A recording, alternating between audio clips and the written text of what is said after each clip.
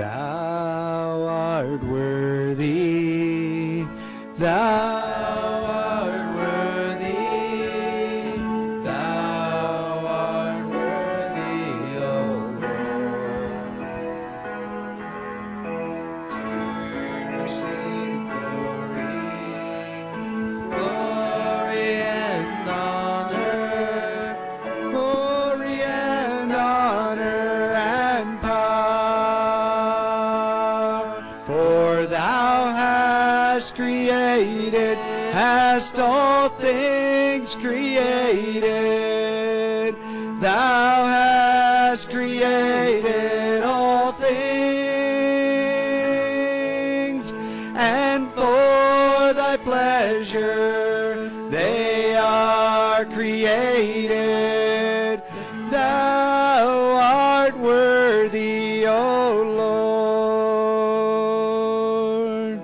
Thou art worthy, thou art worthy, thou art worthy, O Lord,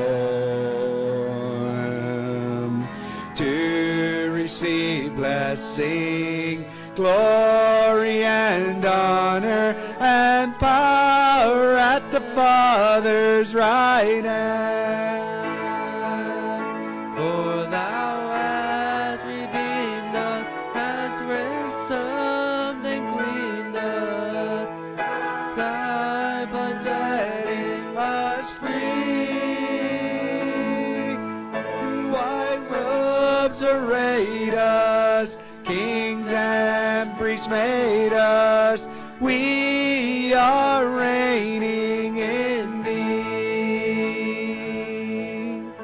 Thou art worthy, thou art worthy, thou art worthy, O Lamb, to receive blessing, glory and honor and power at the Father's right hand. For thou hast redeemed us, hast ransomed and cleansed us, by thy blood setting us free. In white robes arrayed us, kings and priests made us. We are reigning in thee.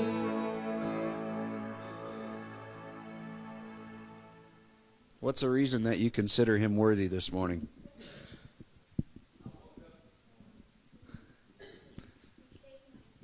Yes.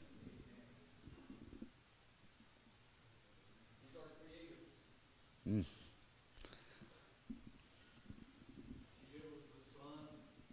Say that again. Amen. Oh, thank goodness. Which son? U-N or O-N? The only begotten Son. Okay. Yeah. And I don't operate good without either one of them. So.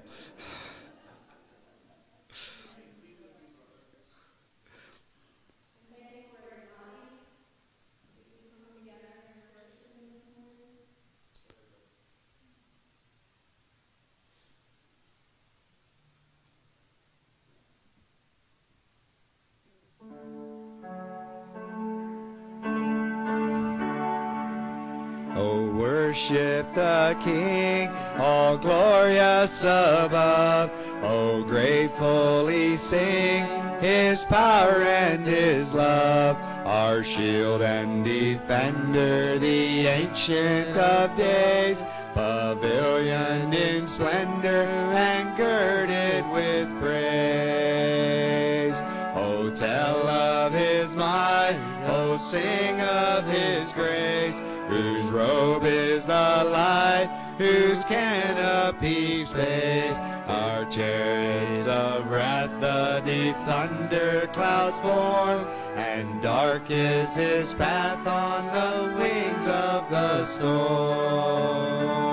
Thy bounty bountiful care, what tongue can recite? It breathes in the air, it shines in the light. It streams from the hills, it descends to the plain, and sweetly distilled in the dew and the rain. Frail children of dust and feeble as frail, in thee do we trust, nor find thee to fail. Thy mercies how tender, how firm to the end. Our Maker, Defender, Redeemer, and Friend.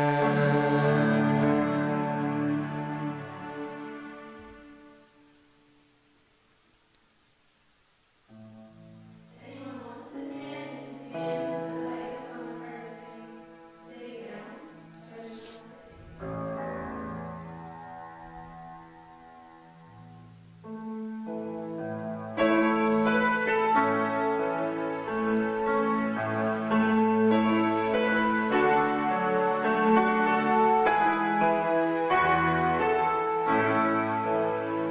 How lovely on the mountains are the feet of him who brings good news,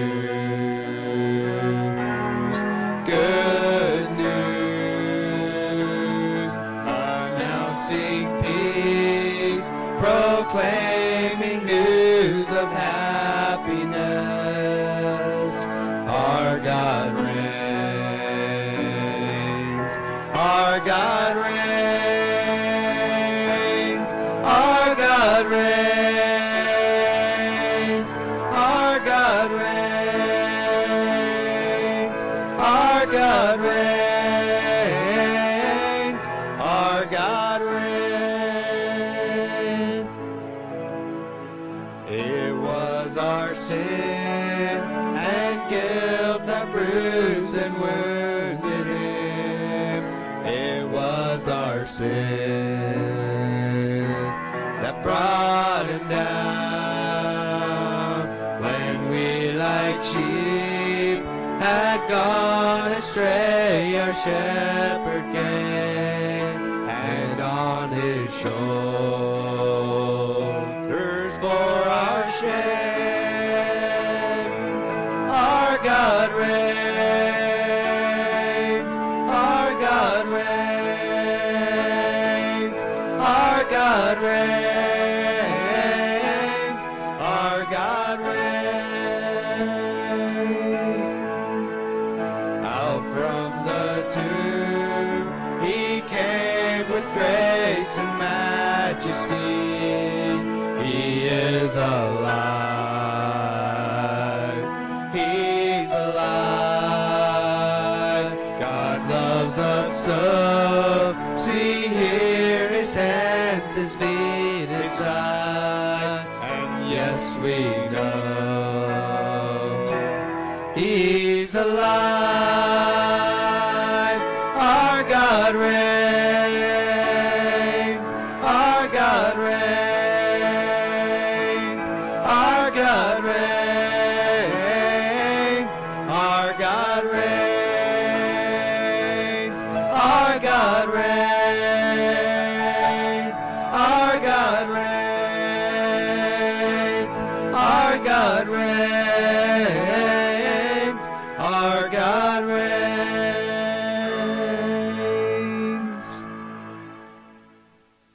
Can I get any more bass, Anthony? I can't hear any of my bass. Sorry, we've had something happen here yesterday or something, and now we got very lack of sound, so bear with us if it doesn't sound quite right. Not to mention, I can't hardly croak or any of us. We have our own personal Kleenex box, if that explains anything. But we're going to want us to be able to sing, and so hopefully our voices will last to the end.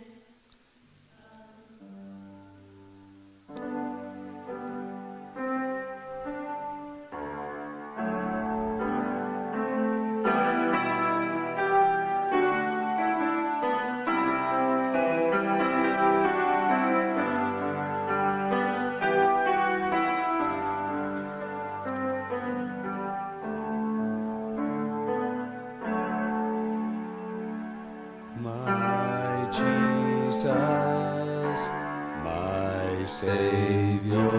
Lord, there is none like you. All of my days I want to praise the wonders of your mighty love.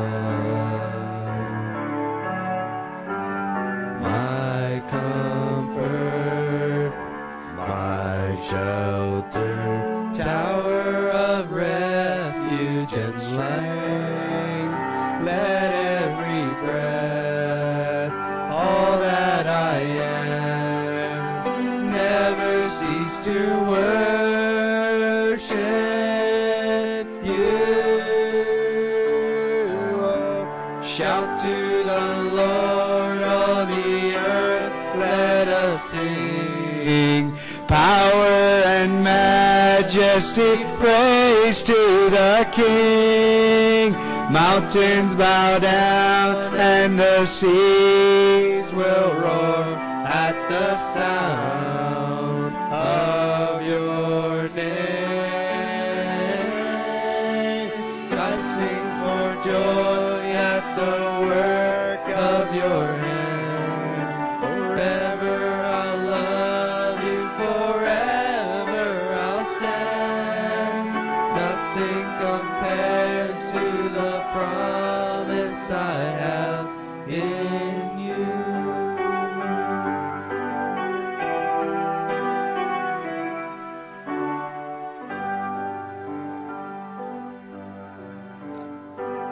My Jesus, my Savior, Lord, there is none like you.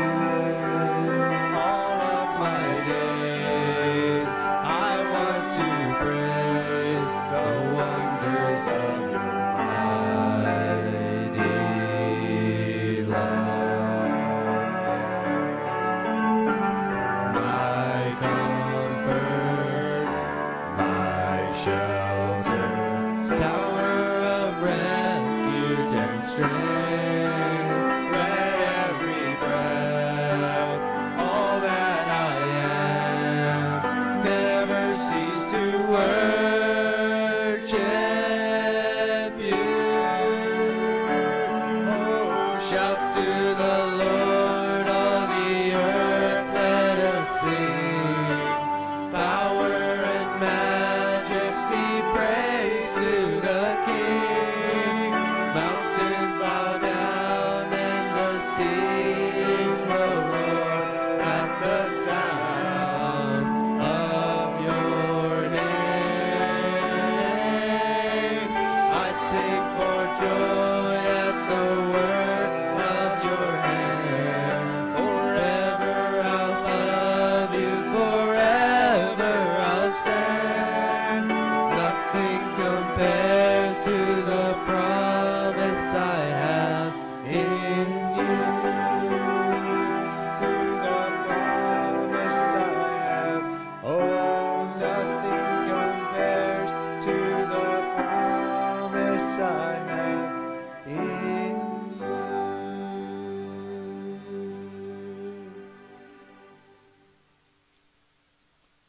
You know, there was two things in Scripture, or two places in Scripture that I was reading this week.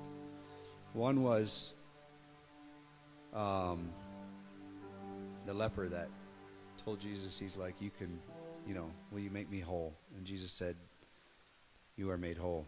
Go and tell no one. But yet he couldn't contain himself, and he disobeyed Jesus.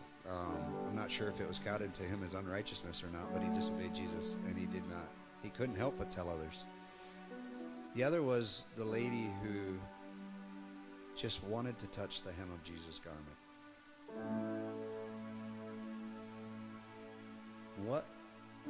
What faith do we have? Do we know that if we just touch the hem of Jesus' garment, we are made clean? Do we trust that just the mere presence of him can make us clean? Or are we holding on to some big event? Do we have to be one of the Pharisees that had him into his house, and that is what makes us whole? Or that could cleanse us because we had a big event, or a long conversation with Him? Or is it just the simpleness of God, in your presence I am clean? If I can just touch one aspect of you, I am made whole, and I know that in you is everything I need. That's what I want. I just want to have the simple faith of knowing it doesn't have to be a big event. It doesn't have to be at church. It doesn't have to be somewhere great. It can just be Jesus passing through in my daily life, on the street, anywhere, that I can just touch the hem of His garment and know Him in a very, very special way.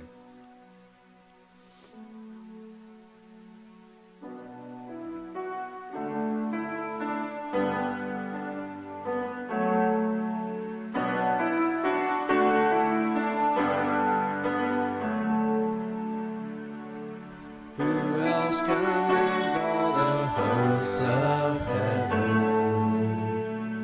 Who else could make every king bow down?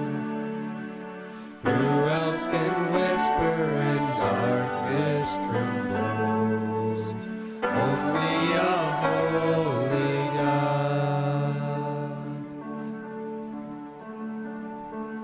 What other beauty demands such praises? What other splendor outshines the sun? What other majesty rules with justice? Only a holy God. Come and behold Him, the one and the only. Cry out, sing holy, forever a holy God. Come and worship the holy God.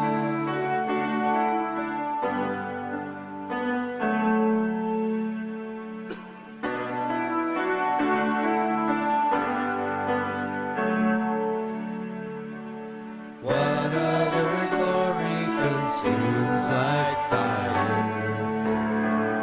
What other power can raise the dead? What other name remains undefeated? Only a holy God. Come and behold Him, the one and the only. Cry out, sing holy, forever a holy God. Come and worship the holy God.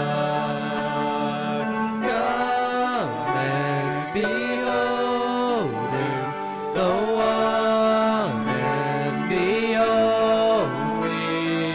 Cry out, sing holy, forever a holy God. Come and worship the holy God.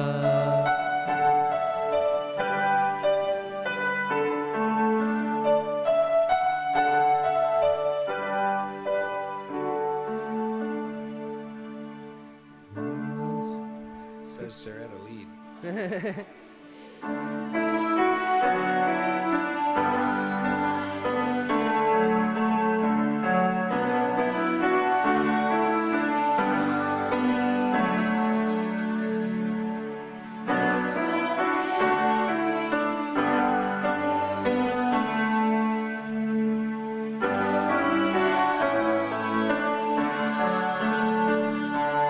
Only a holy God.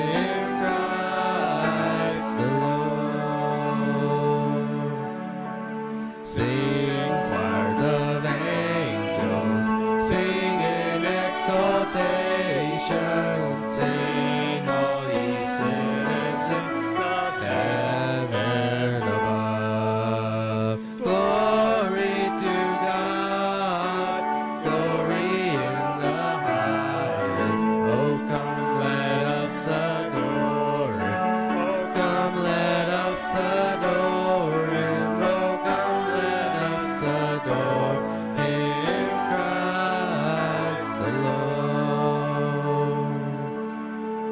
Hail, Lord, we greet Thee, born this happy morning, Jesus to Thee the glorious. Word of the Father, now in flesh appearing. Oh, come, let us adore Him. Oh, come, let us adore Him. Oh, come, let us adore Him, Christ the Lord. We'll praise His name forever. We'll praise His name forever. We'll praise His name forever. Christ the Lord. We'll give Him all the glory. We'll give Him all the glory. We'll give Him all the glory. Christ alone. For He alone is worthy. For He alone is worthy. For He alone is worthy. Christ the Lord. Amen. You may be seated.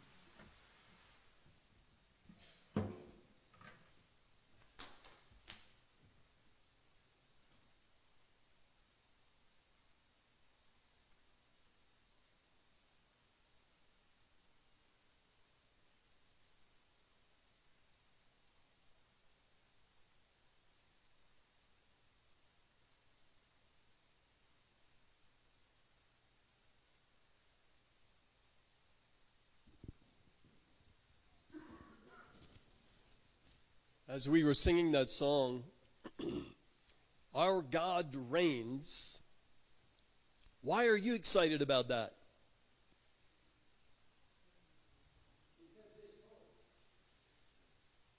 Did you know most of the world is not excited about that?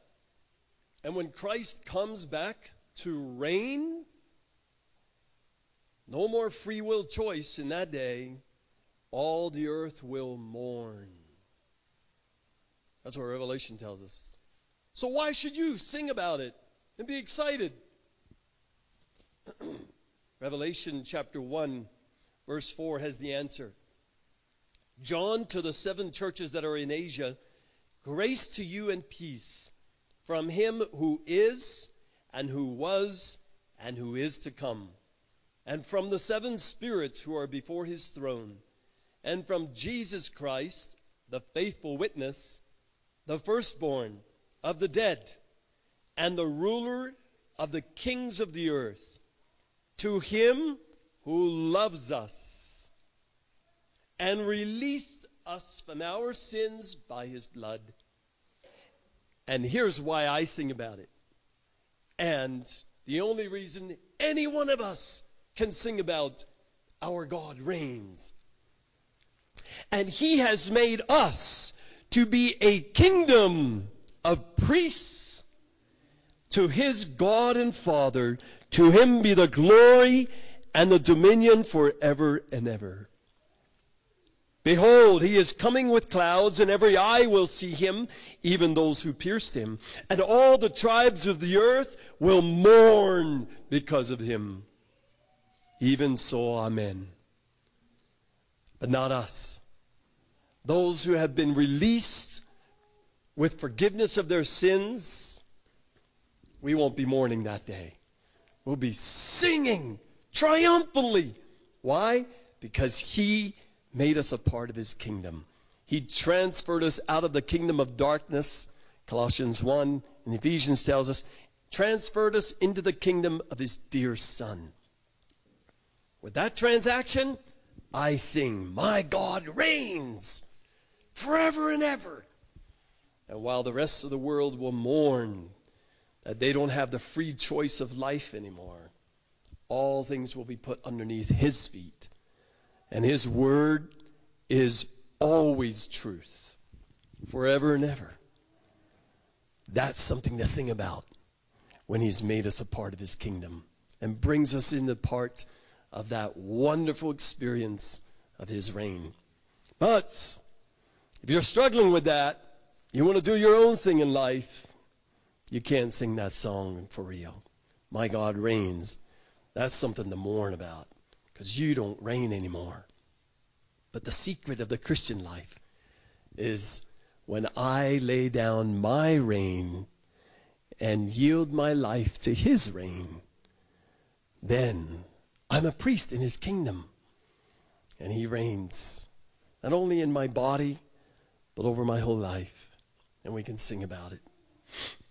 Even if we have terrible colds we're struggling with, or whatever else you're struggling with this morning, even in the face of death, our God reigns. Because death is our final triumph, just like it was in Jesus. Okay, we're going to have the children's lesson. Kids, you can come forward. And we're going to ask you to come over here on this side this time, because Katie's going to lead out, and Lucas, and they're going to have a lesson for you kids. You guys can sit over here.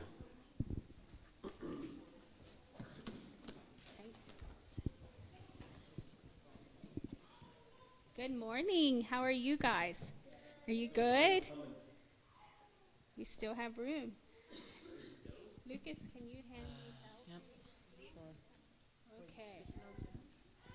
So they each get one of these and one of those. Okay. Does anybody know what this is? What's it look like? Is it a stoplight? But there's no lights, right? Lucas is going to hand you out the lights and the stoplight.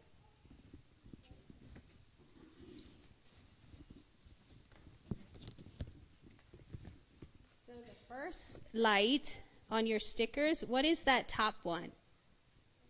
Red. Does anybody know what it says? Stop. Stop and listen to God. So there's a story that I was going to read to you. The story of Samuel. Do you guys remember the story of Samuel? Did he stop sleeping and had to listen to God? Do you remember that? So I'm going to read to you in 1 Samuel 3:6-10. Now Samuel did not yet know the Lord, nor had the word of the Lord yet been revealed to him. So the Lord called Samuel again for the third time, and he arose and went to Eli and said, Here I am, for you called me. Then Eli discerned that the Lord was calling the boy, and Eli said to Samuel, Go, lie down, and it shall be if he calls you that you shall say, Speak, Lord, for your servant is listening. So Samuel went and lay down in his place. Then the Lord came and stood and called out as other times, Samuel, Samuel. And Samuel said, Speak, for your servant is listening. So after the third time, he knew it was God calling him. So Samuel learned that it is very important to listen to God.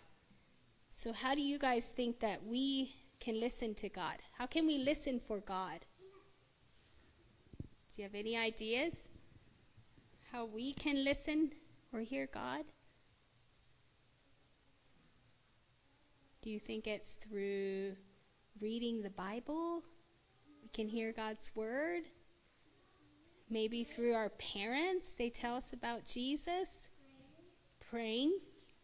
That's a good one too. We can listen and learn from God through prayer, and even through a sermon when people share the gospel. So now we're going to take that red sticker and we're going to put it on top. Can you do that? So the stop one goes on top. So you just peel it off. And just like that. Got it?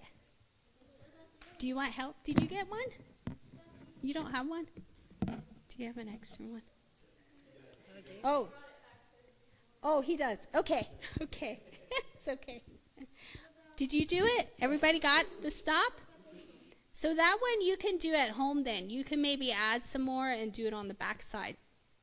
Okay. What's the next color on a stoplight? Yellow. So how about we do yellow? So this one says, so what does yellow mean?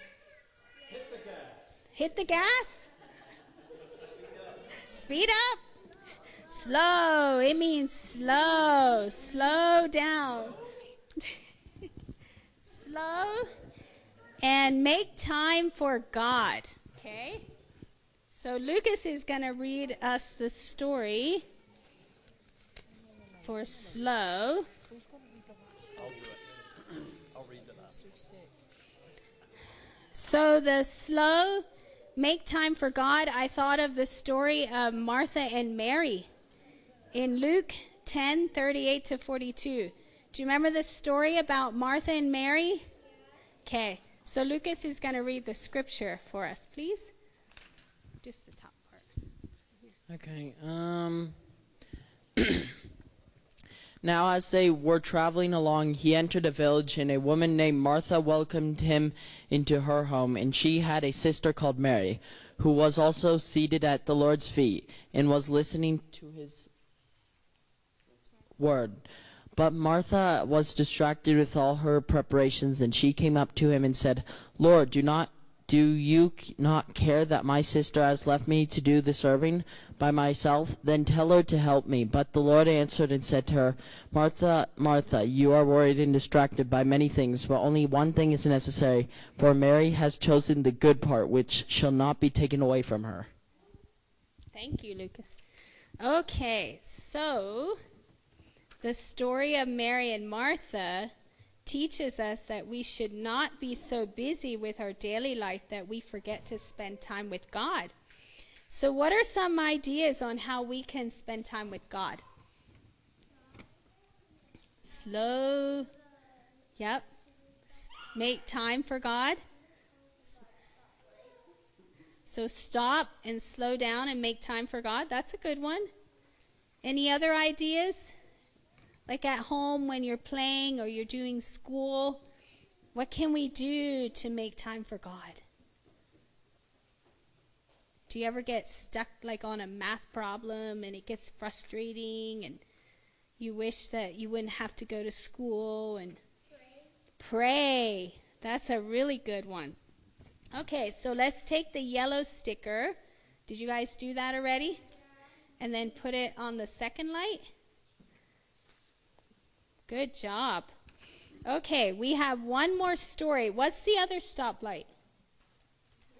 Go. Is that our favorite? Go, go. Okay, we have a story about Jonah. Do you remember Jonah? Did he go?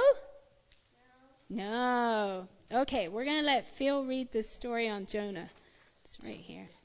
I added it to it. There you go. Okay, here's the story of Jonah. The word of the Lord came to Jonah, saying, Arise, go to Nineveh, the great city, and cry out against it, because their wickedness has come up before me. So Jonah got up and he went.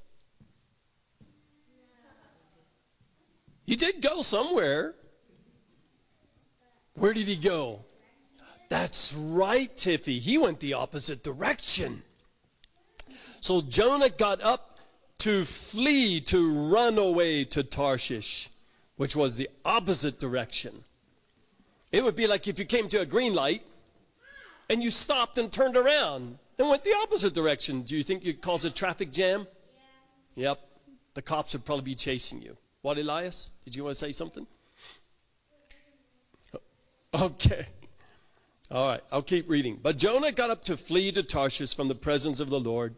So he went down to Joppa he found a ship that was going to Tarshish. He paid the fare and boarded it to go with them to Tarshish, away from the presence of the Lord. However, who can run away from God? No one. The Lord hurled a great wind on the sea, and there was a great storm on the sea, so that the ship was about to break up. Then the sailors became afraid, and every man cried out to his God, and they hurled the cargo which was in the ship into the sea to lighten it for them. But Jonah had gone down into the stern of the ship, had laid down and fallen asleep, rested. So the captain approached him and said, "How is it that you are sleeping? Get up, call on your God. Perhaps your God will be concerned about us so that we will not perish." Well, what happened? Yep, Jonah said, "Throw me overboard." First he gets swallowed by a fish. Then he turns into a fish's vomit. Boy, that was a miserable disobedience, wasn't it? First a big storm, cost a lot of people everything. I'm getting all distracted here. Okay, Katie says to keep reading. So they picked up Jonah, they hauled him into the sea, and the sea stopped its raging. And the Lord designated a great fish to swallow Jonah. And Jonah was in the stomach of the fish for 3 days and 3 nights. That's a long time to be in the belly of a fish. Jonah 2 verse 10, the Lord commanded the fish, it vomited Jonah up into the dry land. Now the word of the Lord came to Jonah the second time, saying, "Arise, go to Nineveh, the great city, and proclaim to it the proclamation which I am going to tell you." So Jonah got up and went to Nineveh according to the word of the Lord. Now Nineveh was an exceeding large city. Did you know Nineveh is still a city today? In Iraq. Still a big city. Yep, in Iraq. Now Nineveh was an exceeding large city, a 3 days walk. Then Jonah began to go through the city 1 day's walk, and he cried out and said, 40 more days and Nineveh will be overthrown. Then the people of Nineveh believed in God, and they repented. And you know what? Thousands of years later, because they repented, they're still a city today. God was going to totally destroy it, like he did Babylon and some of the other cities. But because the people repented, they're still a city today. So when God says go, you had better, hey, stop, go. All right, thank you. You can go back to your parents.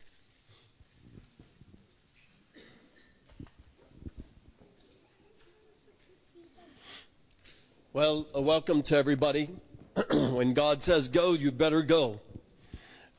Before Eli comes and shares the word with us, we want to just take a time out to pray and anoint with oil Stace. Stace has been struggling with MS, as he shared with a number of us. And he asked me the other week, "Phil, would you guys just anoint me with oil over this? Because it's been an ongoing struggle in his life." And so I said, absolutely, we'd be happy to do that. In this church, we love to obey James 5. Where is there anyone sick among you? Let him call for the elders of the church. Let them pray over him, anointing him with oil in the name of the Lord. And 2 things are sure to happen. Will they be healed physically? Is that the promise? No. What are the 2 promises that James 5 gives? Number 1, if he has committed sins, he'll be forgiven of all their sins. Forgiveness happens. And secondly, the Lord will raise him up. And that raising him up is a sure promise, because what God does is in our inner man is the resurrection. That whatever sickness we're dealing with, whether the Lord heals us or not, the Lord raises up the inner man to be an overcomer, so that that sickness does not overcome us.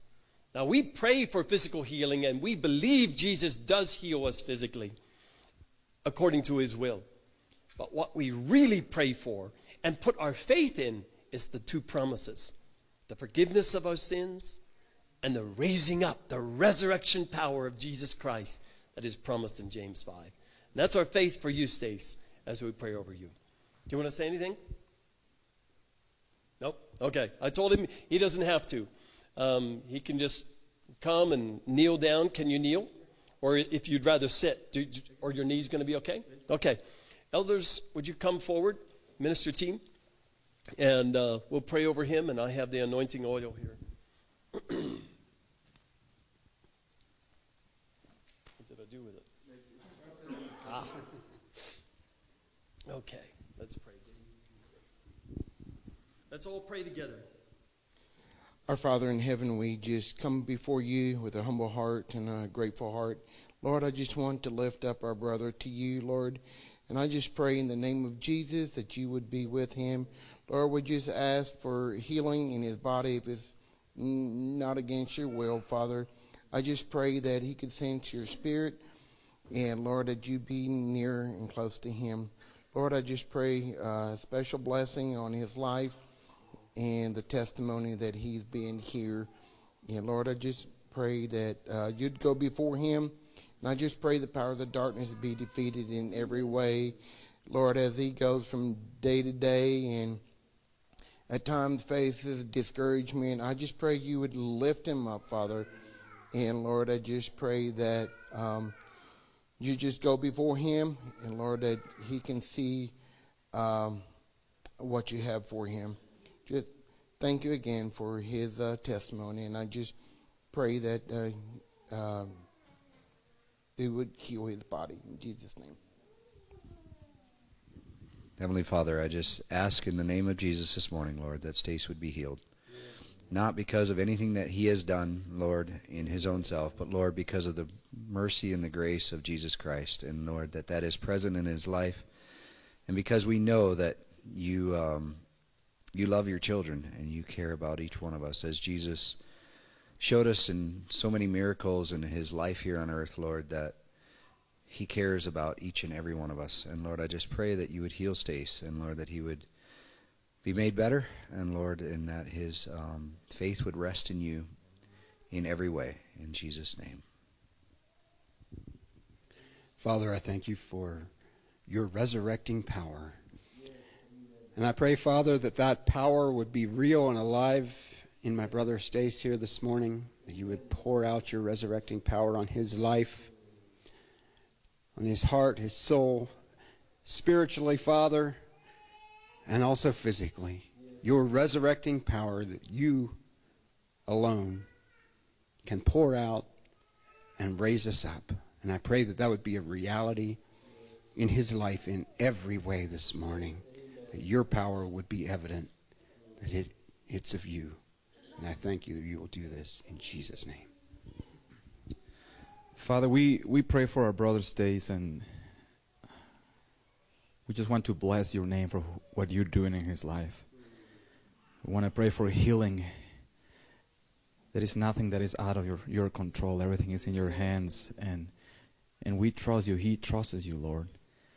Father, and we want to add to that prayer that you continue to work in his life, in his heart, in his mind, and that the knowledge and understanding and wisdom of who you are and who he is in you just grows day by day, Lord.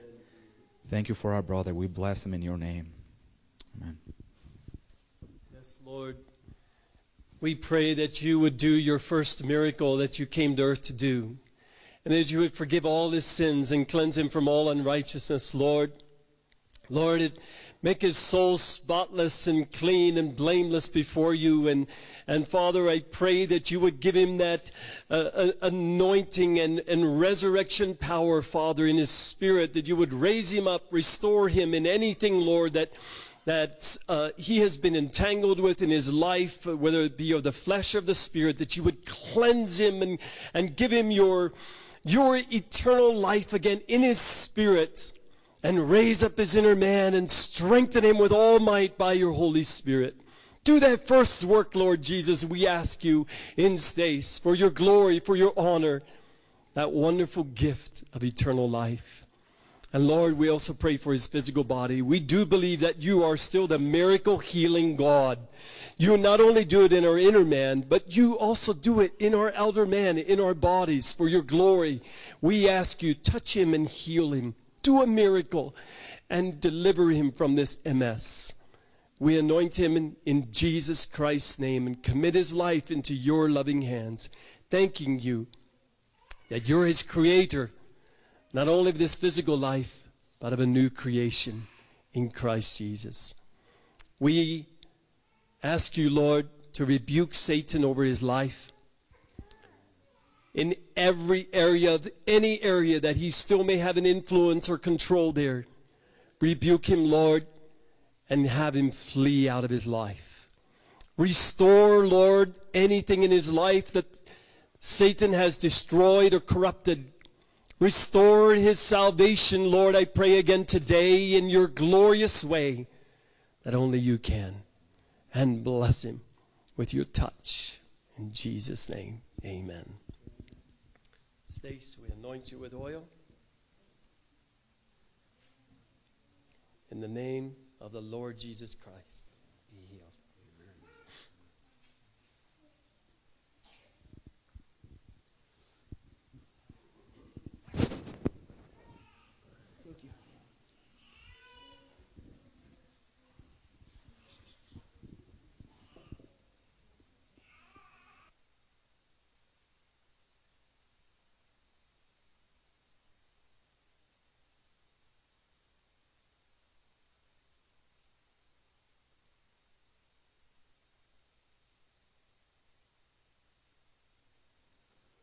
Viva México, ¿no? You know what we... Uno, dos. Habla español. Yeah. So, you know, it is always good to be home. And I'm calling this place, not this place, but with you, home. Right? Because if we gather in a taco stand, that would be really fun, by the way. That would be home too, right? Because we're all siblings here. So, I have my visitor here. So I'd like to start asking you to help me welcome my brother Vitaly Katko, you know, and his wife Kelly. Let's give him a... So do you remember, you know, the first time that I visited this church, I always told you, I know I look Russian. I'm not Russian. It's because of him. I mean, Vitaly, stand up, please. I mean, we look alike. You see, I mean, we're like twins basically. So, you know, he's my. I didn't know I had a Russian brother, and funny enough, thank you. we found out that the Russian culture and the Mexican culture are very similar. I wonder if God, you know, he was designing, he just changed the color of his pencil, and one of them was like more lighter and darker. I don't know, you know, but we're very similar, our cultures, just as a side note. So, this is going to be an interesting one because, do you remember what I shared last time? How I remember? If you pay attention. I know you were sleeping, but do you remember? What was it about? It was about the prodigal son. So guess what? I'm going to share about it again. And at first I was like, should I apologize for doing that? And I was like, you know what? I'm not going to apologize. I want to tell you something. This story is so fascinating that I'm still reading Luke 15. And I've been looking into it. You know, it's amazing. And I learned new things. That's why I'm here sharing with you the same story. But I hope you get the new things that I also got. So God has been speaking to me through this word, parable. So you're welcome to go to Luke 15. And that being said, I want you to know that I'm going to quote this book. It's called The Prodigal God by Timothy Keller. This brother of ours, He's already with our Father. He's already with the Lord. He's in a better place. However, he left this book, which is, I think it was going to bless you. So I recommend this book. And I'm going to quote a couple of things from the book because, yeah, I mean, this guy, is he considered a scholar? Can we say that? I mean, because he studied the Bible so much. That was like 100% his. I mean, I never met him, you know, but I can see by his writing. He has different books too, by the way. So, anyways, just as a comment. So let's go back to Luke 15. All right, but this time we already know that the situation. Jesus with the Pharisees, the scribes, and the tax collectors. I'm not going to read that part. Let's jump to verse 11. And I'm going to make a couple comments, right? And I'm trying to practice sharing my heart with you all without notes. And it's a little bit scary, to be honest. Sometimes I'm like, I don't want to forget anything. But I feel like right now I forgot everything. So just bear with me. So, and he said, verse 11, chapter 15 of Luke, there was a man who had 2 sons. We remember that part. And the younger of them said to his father, Father, give me the share of property that is coming to me. I'm going to point out a couple of details as we go. And I want you to hear the tone of the voice of this son. He's addressing him like, Father. You know, by doing that, you are putting yourself under the authority of the Father, right? You show respect by the way you address. Like, for instance, I know because I've seen it, I know that our brother Brandon doesn't address his dad like, hey, Kerry, you don't do that, do you? Would you do it? I know he wouldn't do it, right? Like, I don't call my dad by his name. I remember one time, really quick.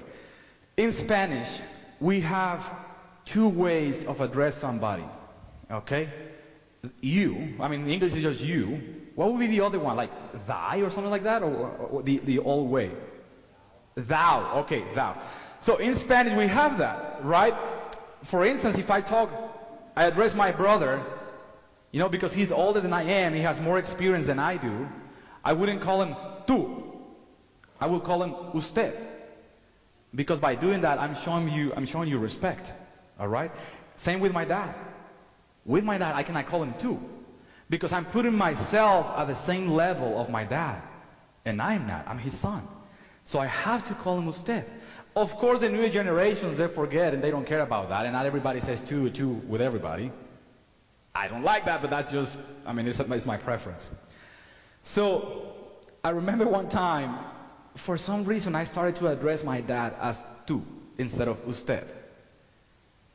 And I could tell my dad was a little bit like uncomfortable at the beginning, like, why are you talking to me like that? He didn't say anything. But my brothers, he jumped right away, like, what are you doing? Who do you think you are? Just like that. And I'm like, what do you mean? Yeah, why do you talk to him like tú? His dad. I was like, wow, you're right, I'm sorry. Dad, I'm sorry that I called you tú.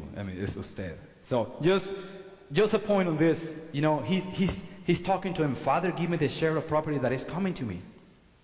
And he divided this property between them. Now, I learned in this book that the word property in the original language that they're talking, I think is Greek, is the word bios, which actually can be also translated as life.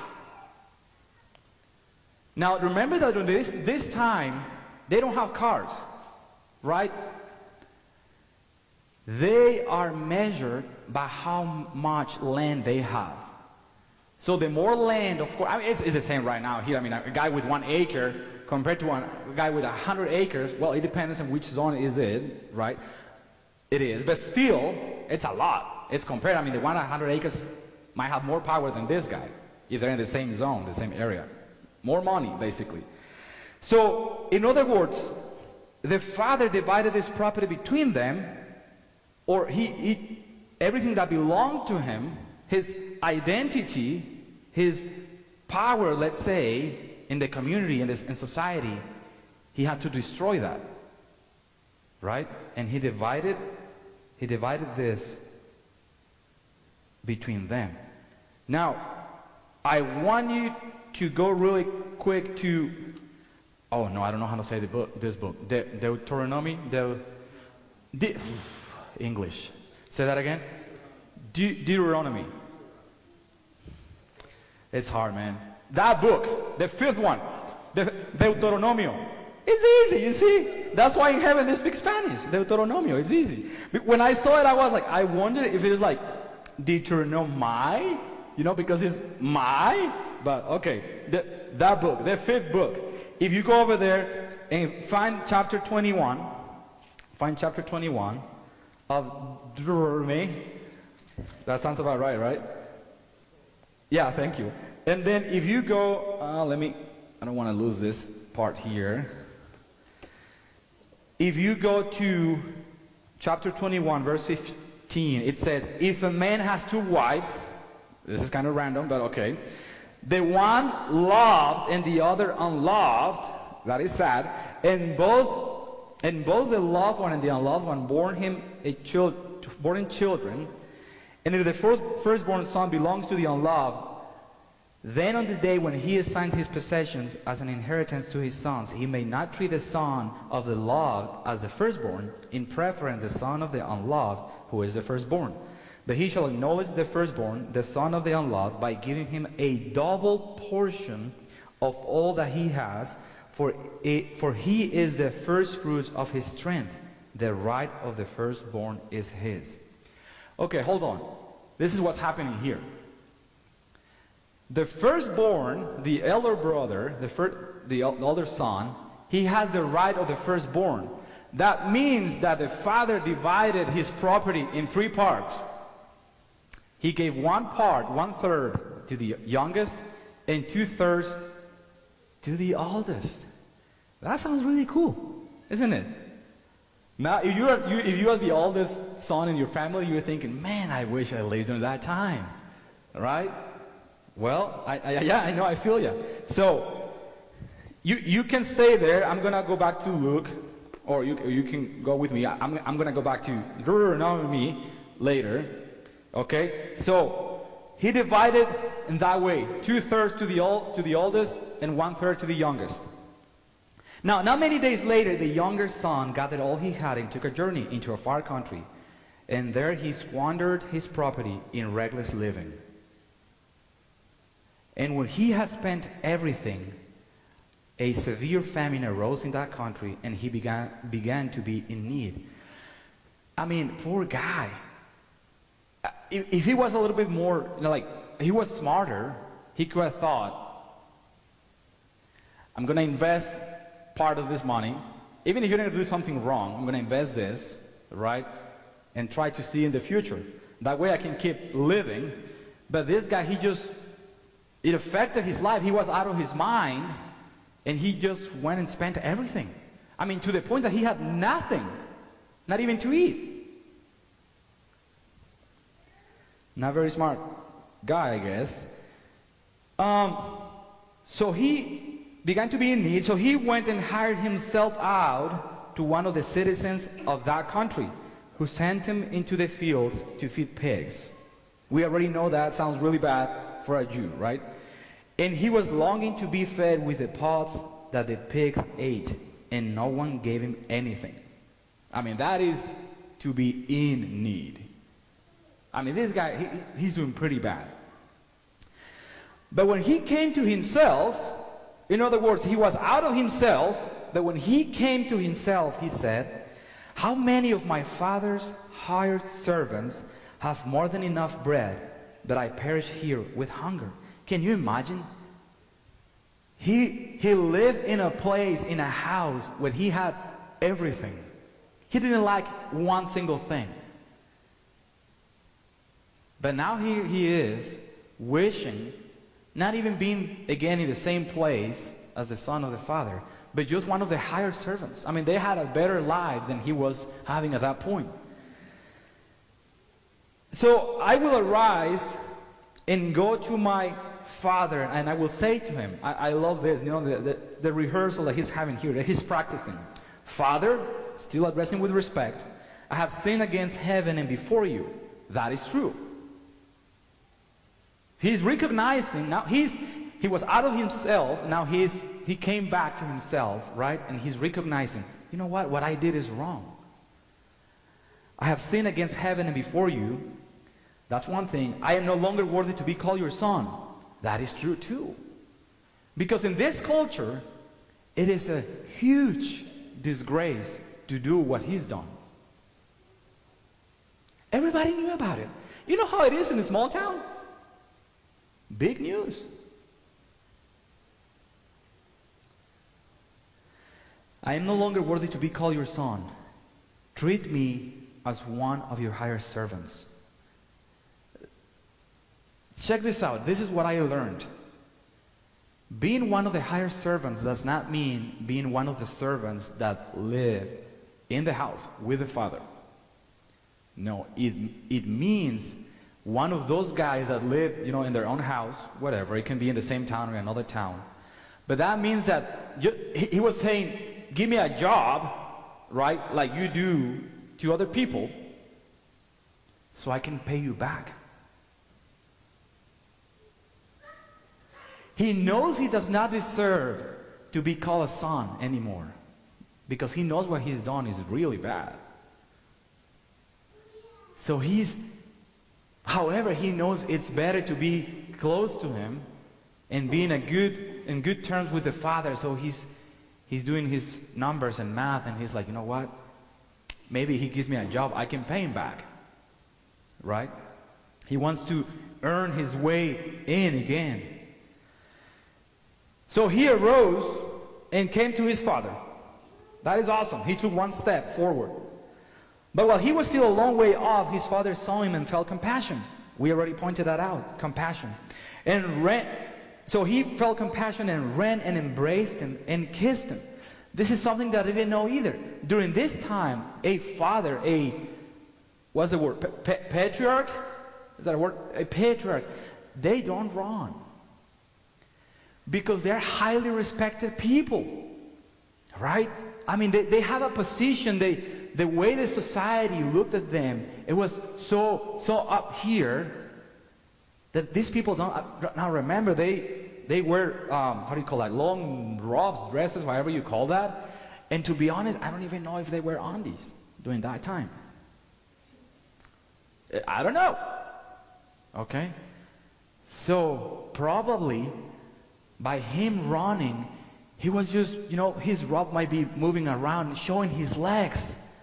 Which, in this culture, that, no bueno. You understood that part, right? Or do you like to translate it to English? No bueno. I mean, this father, having this position of a patriarch, he's taken a step out of that, of what is correct in this society, out of love. He divided his property. He broke basically his heart to give to his son. And now he's breaking the rules. You are a father, you're not supposed to run. Kids can run. Girls can run. But not you. What are they going to think about you? Man, you're the patriarch of this family. So he ran and embraced him and kissed him. And the son said to him, remember what he practiced? So now he's executing what he rehearsed. Father, I have sinned against heaven and before you. That is true. The father doesn't say anything. He doesn't say, no, that's not true. You're right. I'm no longer worthy to be called your son. That is also true. But before he goes to the third part of what he was practicing, in verse 22 it says, but the father said to his servants, right away, bring quickly the best robe and put it on him, and put a ring on his hand and shoes on his feet. So he's basically, he doesn't let him finish his whole, speech. But he could tell he repented. You see it? By the first two things that he said, the father can tell, You repented. He likes that. Did you notice that? You know what? I was trying to think nowadays, what would we do? What would a normal person, I guess, would do if one of your sons or one of your children did something like that? You know, when you're at home and suddenly you see him or her coming, what would you think? I wonder if it would be like, it better be good, buddy. It better be good. I guess you thought the same thing like I did, right? Better be. Why are you coming back? Or it could be like, here we go again. Now what? What do you want? Right?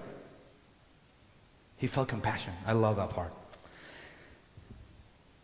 So, and then by putting the robe and putting the ring on his hand, he's bringing him back, not as a higher servant, he's bringing him back to the same place that he had before. You are my son and you are part of this family. You belong here. And I just learned that the ring during that time, you know, when you made a deal with somebody, instead of writing a paper or having a contract, the ring had a seal. Seal, is that right? Seal, okay. Seal. So what you would do, you will go and seal. That was like the signature. Seal. That agreement or whatever. So the Father is giving him the same, I'm going to call it power, the same position in the family, even though he did not deserve it. And remember that the scribes and the Pharisees are listening to this. That is shocking for them. So they're basically thinking, are you saying that the one that wasted his life with prostitutes, you're bringing him back to the same place? That doesn't make sense. Now, 23, and bring the fattened calf and kill it, and let us eat and celebrate. For this my son was dead and is alive again. He was lost and is found. And they began to celebrate. Now, during this time, they did not eat meat every single day like some of us can do or do sometimes. Right? Now, killing the fattened calf, it was like basically me saying to my wife, we're going to make handmade tortillas with the best beans, okay, and carne asada. By the way, in my town in Mexico, you know, over here, what do you do when you celebrate something? You do burgers, usually a barbecue, throw something, you know, something on the grill. Over there, we make carne asada. You graduated from school? Carne asada. Oh, you have a son? Carne asada. You have a headache? Let's do a carne asada. You know, I mean, we do a carne asada for everything. That's a way to celebrate. Bunch of carne asadas. If you want to eat a lot of carne asada, you go in December to my town, and you can go to a party like almost every single day. I remember one time we went down to visit.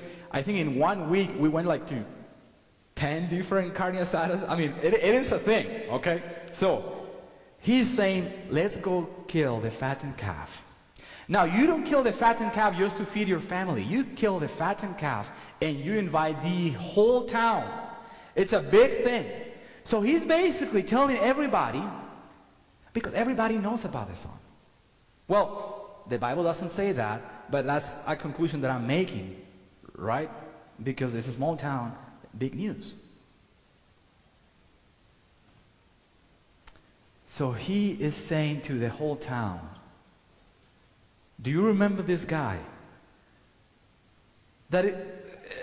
He's basically at disgrace, and I should be ashamed and embarrassed of having this son.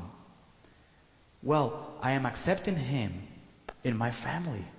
And not only that, I'm putting him in the same place, in the same position that he had before as a son. And not only that, I'm going to celebrate, and you're going to celebrate with me. So I'm going to celebrate. And this is very important, that he called his own son that he was dead. That is big. This son of mine, he was dead, but now he's alive. He was lost, but now he is found. Now, this is the part that it gets interesting, because we move on to the second part of the story, the older son. Now, his older son was in the field, probably working. That's good. And as he came and drew near to the house, he heard music and dancing. And he called one of the servants and asked what these things meant. And he said to him, "Your brother has come, and your father has killed the fattened calf, because he has received him back safe and sound." Right? Just this point. By saying that, the son understood. Oh, okay. If we kill the fattened calf, that means that a lot of people are going to come. I mean, that means that he is welcoming the family. Now, remember that in this culture, I would say in also all the cultures or many cultures, food is very important. The time of a meal is very important. Right? When you go home, when you go back to your home, what is one of the first things that you go, if you still have your parents alive, you're going to eat something, probably. Most of the time anyways. So, he hears this, and the first thing that he feels is anger. But he was angry and refused to go in. Now, hold on. What we read in Deuteronomy was that he got 2/3 of the whole thing, right? 1/3 for the son, for the youngest, 2/3. Now remember that basically everything the father owns, it belongs to the older son. So, in other words, the fact that the father killed the fattened calf, who do you think that belongs to? Who do you think is paying those expenses? You see it? It's coming out of his pocket, basically. It is coming out of what belongs to him. Legally belongs to him. So he gets mad because what belongs to him is being wasted with this brother of his. Now, he was angry and refused to go in. And his father came out and entreated him. Okay? I want to tell you something about this too. The father, think of this. You are I'm going to call it the king of your house, or you're the patriarch. You give the orders over there. You set the rules. It was so easy for the father to call one of the servants, because he knows that his son doesn't want to come in. It was easy for him to tell him, "Come here. Go tell my son to come inside right now, because he's embarrassing me in front of everybody." He didn't do that. What did he do? Himself. He went out and basically begged him, "Come in." Check this out. Deuteronomy, I'm sorry. Can I say it in Spanish? Is that okay? Deuteronomio 21:18. Check this out.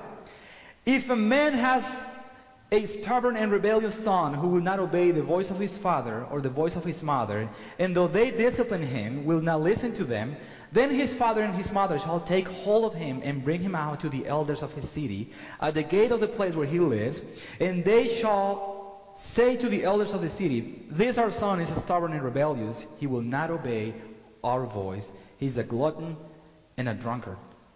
Then all the men of the city shall stone him to death with stones. So you shall purge the evil from your midst, and all Israel shall hear and fear. Let me ask you this.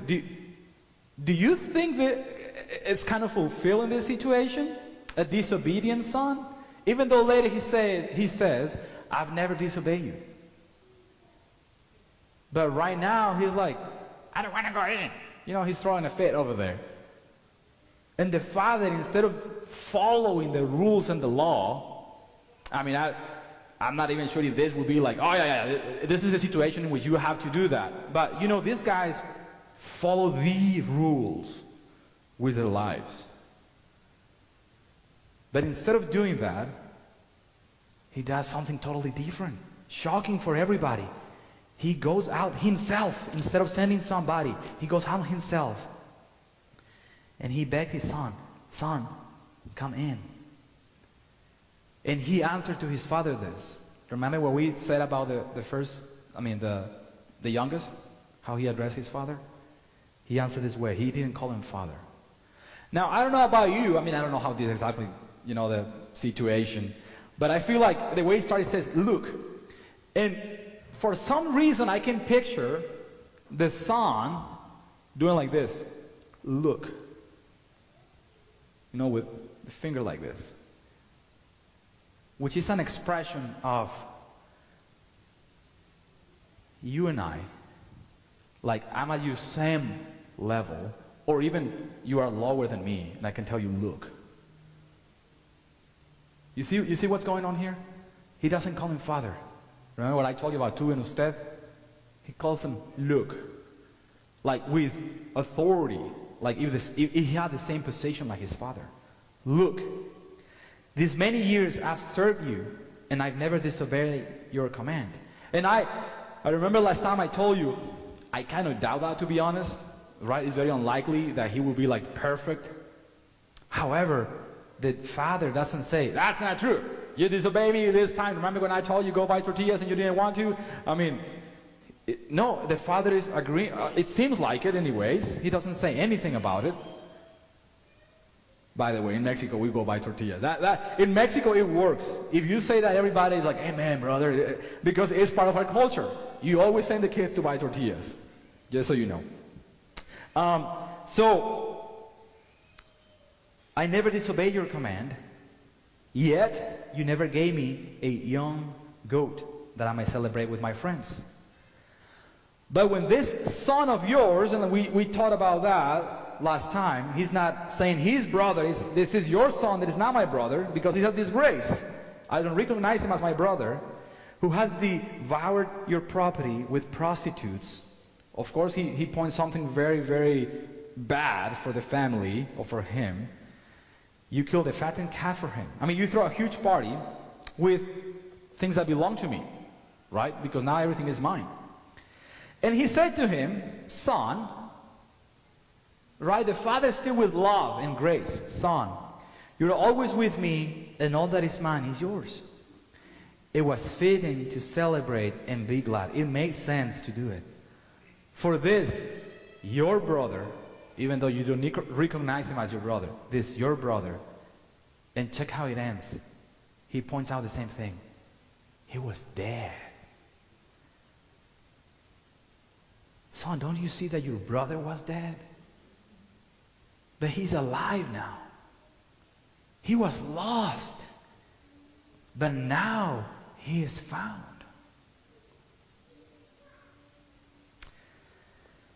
I remember last time I just pointed out the grace. Oh my goodness, how much grace. Oh, so much grace.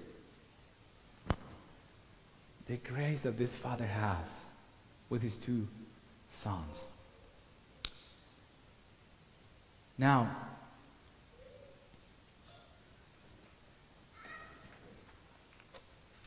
we all know that the younger son, we all know that he was living in sin. Do you agree with me? Yeah. He did everything that was wrong. He did all the things that you were not supposed to do. He was a disgrace for the family. Yes, he was. And it's easy to point out that. Yeah? To say like, that was bad, that was bad. he does not deserve. That is true. But the oldest son, he did all the good things. However, he was as lost as the youngest. So, Timothy Keller, he says in his book, there are two kinds of lostness. The one that you don't want to relate with the Father. You don't care about the Father, and you want to follow your life and do whatever you want, whatever way you want to do things. And you go waste your life. Right? And the other one is the one that is so good. How can you be lost if you're good? Oh, goodness, you behave well. You're a great person. You don't do bad things. The problem with this one is that he's trying to save himself. For the first son, it is not enough to have the Father. And he doesn't know that he needs a Savior. Have you heard, I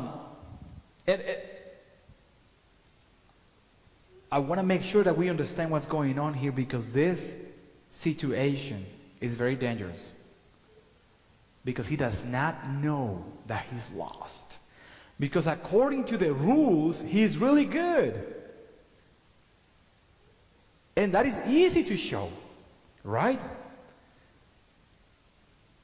Have you ever met somebody with, some sort of disease or sick of something that you can see from far? I don't know, maybe let's say an eye infection. That just came out to my mind. An eye infection, right? And then the eye gets red and maybe big. I don't know. Hopefully that never happens to any of us, but if it happens, you will see it right away. Oh, this guy is sick. Something is wrong with his eye, right? You can see it right away. Do you know what high blood pressure is? Right? I mean, our pressure, the blood inside in our veins and vessels, should keep certain level, let's say, of pressure. Can you tell if I have high or low blood pressure? No, you can't. Do you know that disease is called the silent killer? Because you don't know. Actually, I hope you don't mind that I tell you this, but you might have high blood pressure. I might have it, but you don't know. And usually, you find out when it's too late. Maybe it would be a good idea that we all check our blood pressure, by the way. That's a good thing to do. So, it is called a silent killer because nobody knows if you have it or not. You see how dangerous it is? And this high blood pressure kills a lot of people, by the way. Probably more than COVID, I don't know. It's the same problem. The older son does not know that he's sick. He is trusting his own righteousness. He's trusting his own efforts. Let's go find Romans, the book of Romans, chapter 10. Romans chapter 10, verse 3. For being ignorant of the righteousness of God and seeking to establish their own, they did not submit to God's righteousness. For Christ is the end of the law for righteousness to everyone who believes. This guy was establishing his own righteousness, and that's why he did not know that he needed a Savior.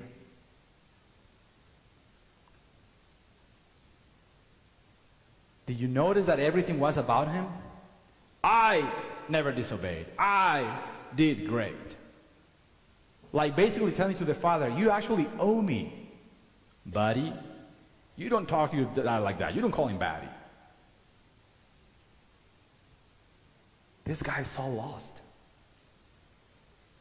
And that is the reason why I was like, I have to share about this again.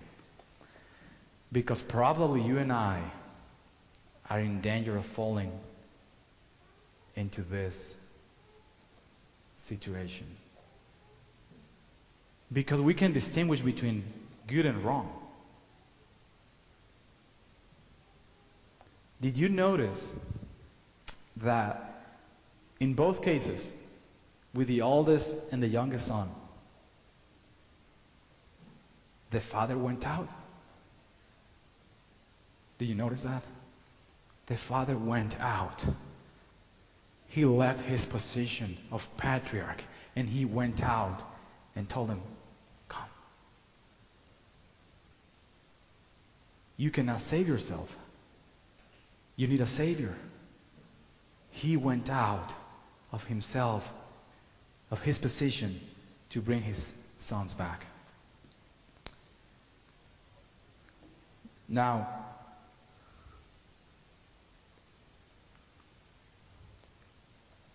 let's go to the book of John.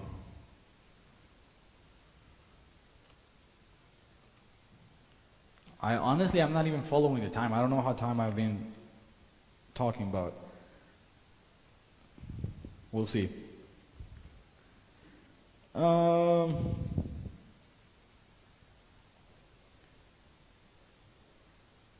John chapter 1, let's start in 9th verse. The true light which gives light to everyone was coming into the world. He was in the world, and the world was made through him, yet the world did not know him. He came to his own, and his own people did not receive him. Verse 12, but to all who did receive him, who believed in his name, he gave the right to become children of God, who were born not of blood, nor of the will of the flesh, nor of the will of man, but of God. So, you do know that Jesus is the Son of God, the only begotten Son of God. Now, if you believe in Jesus, right, you become an adopted child of God. So guess who's the firstborn? Can you guess? Is that too easy question? Jesus is the firstborn.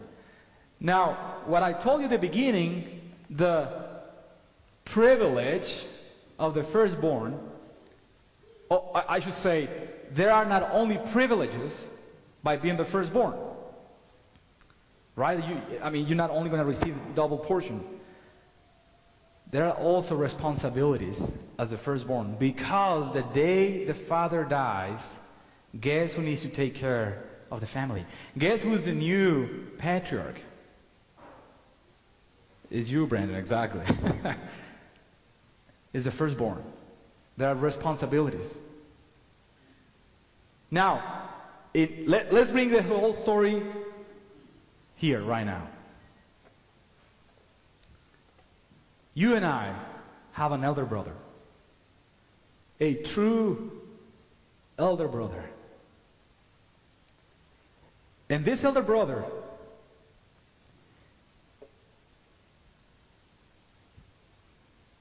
he's willing to pay the price. He's willing to pay the cost that it implies to bring you back home. Because we all are dead and are lost without him. But this brother, he actually came down here. He did not stay like in the story. He did not stay over there doing the good work. He came down here and he gave everything he had for us. He doesn't mind all the expenses that it takes, that in this case is his own blood, his own life. This elder brother, he's done it for us. He has paid the price. So now we can go to the Father. Now we have access to the Father through the true elder brother.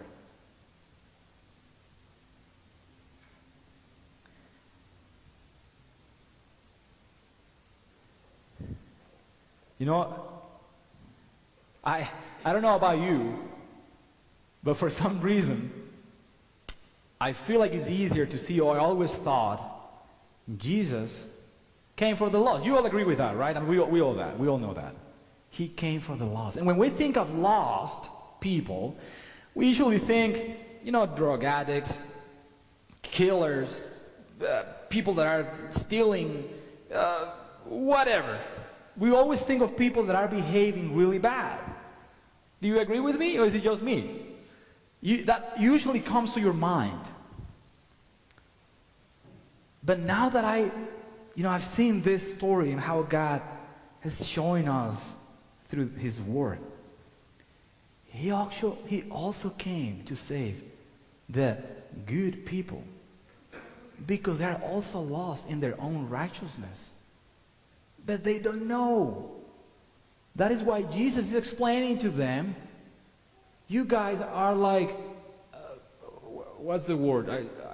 In Spanish is sepulcros blanqueados. How do you say that? Whitewashed tombs.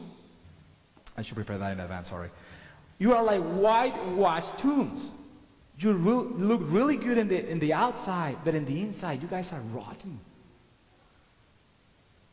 I don't know about you, but I would be shocked if I was a Pharisee or a scribe, right? And I think I'm doing great, and I'm the righteous person here.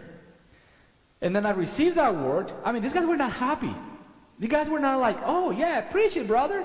They were not saying that. He was like, hold on, are you saying that this guy that wasted his life and time with prostitutes, are you saying that he had access back to the Father? And are you saying that we, or the other brother that did everything according to the law, are you saying that he was wrong? Let's kill this guy. Let's stone him. Right? So what do we do? What do we do? We don't want to be the bad guy. You know what we need to do? If we are in this place and we're wasting our life, we need to repent of all the bad things that we've done and come back, right? I'll come back to the Father and ask for His forgiveness. Now, if we are in the other place, we need to repent of all the good things that we've done, because it was based on our own righteousness. It was based on ourselves. And this is so dangerous, because then you don't need a Savior if you can save yourself. And nobody can save himself.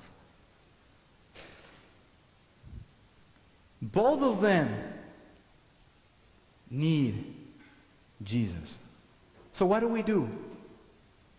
We trust in the true elder brother. And we just follow him. And we just allow him to teach us and to change our hearts and our minds to become more like him. He's the one that is going to show us the way, the path. That's why he's called the way to the Father. Because he knows. He's the only one that actually can be perfectly good without mistakes. That's why we need him. That's why we all need him.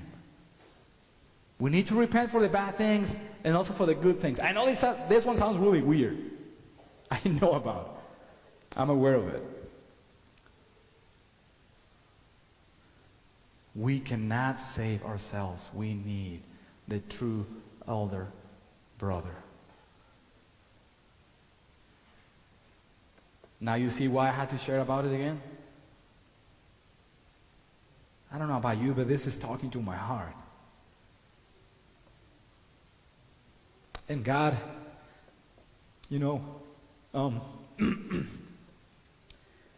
I discovered that sometimes I can say this, I used to be that guy, but sometimes I feel like I go into this place, and then if I don't do good, then I feel guilty.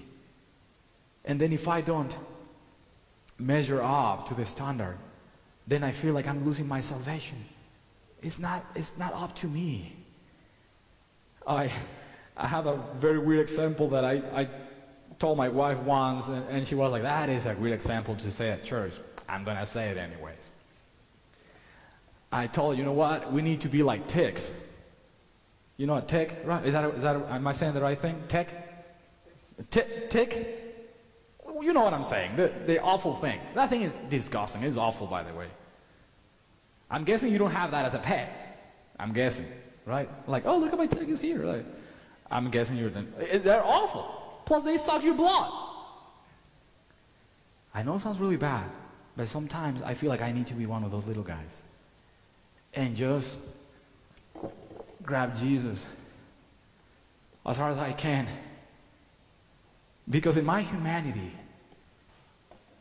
man, I go from the old guy to the good guy. Oh, I'm so good. Because I'm behaving well, because I'm doing great. You know, the other day what happened? My oldest, he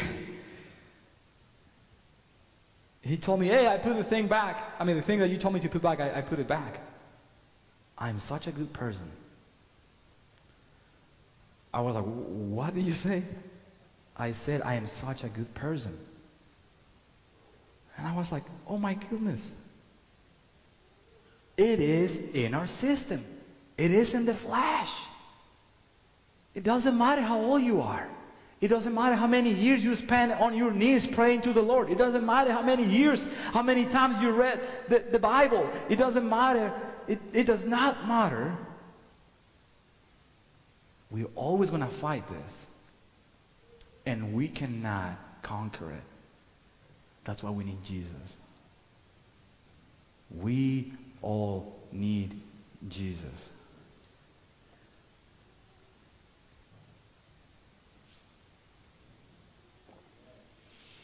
Father, God, we thank you. Thank you for your mercy, Lord. How can we express it? God, please help us to understand and to see it. That how much we need you, Lord. That it's not ourselves doing good deeds. It's not us. It is you, God. It is you, Lord, the one that can do it in us. And the good works that come out of us is just an expression of who you are. And it's an expression of your work. And it's a fruit of your Spirit in us. Father, I pray that you may keep working in our hearts, in each one of us, whatever place we are at in our lives. That we can see that we need to repent from our own righteousness or from our disobedience, from all the sins, Lord. God, please keep working in our hearts, keep working in our minds. Thank you for being patient to each one of us. Thank you for sending your Son. Thank you, Jesus, for showing us the way. Thank you, Father. In your name we pray. Amen. So that's why I had to share it with you again. So I hope it was as, how can I say that, challenging as it is being to me, but also a blessing, because I'd rather know that I have high blood pressure so I can treat it, right? So, of course, we know who the doctor is. His name is Jesus Christ. He can help you, and He wants to help you. And He's the only one, actually, that can help us. So that's why we need to let Him lead us to the Father. So, love you, church.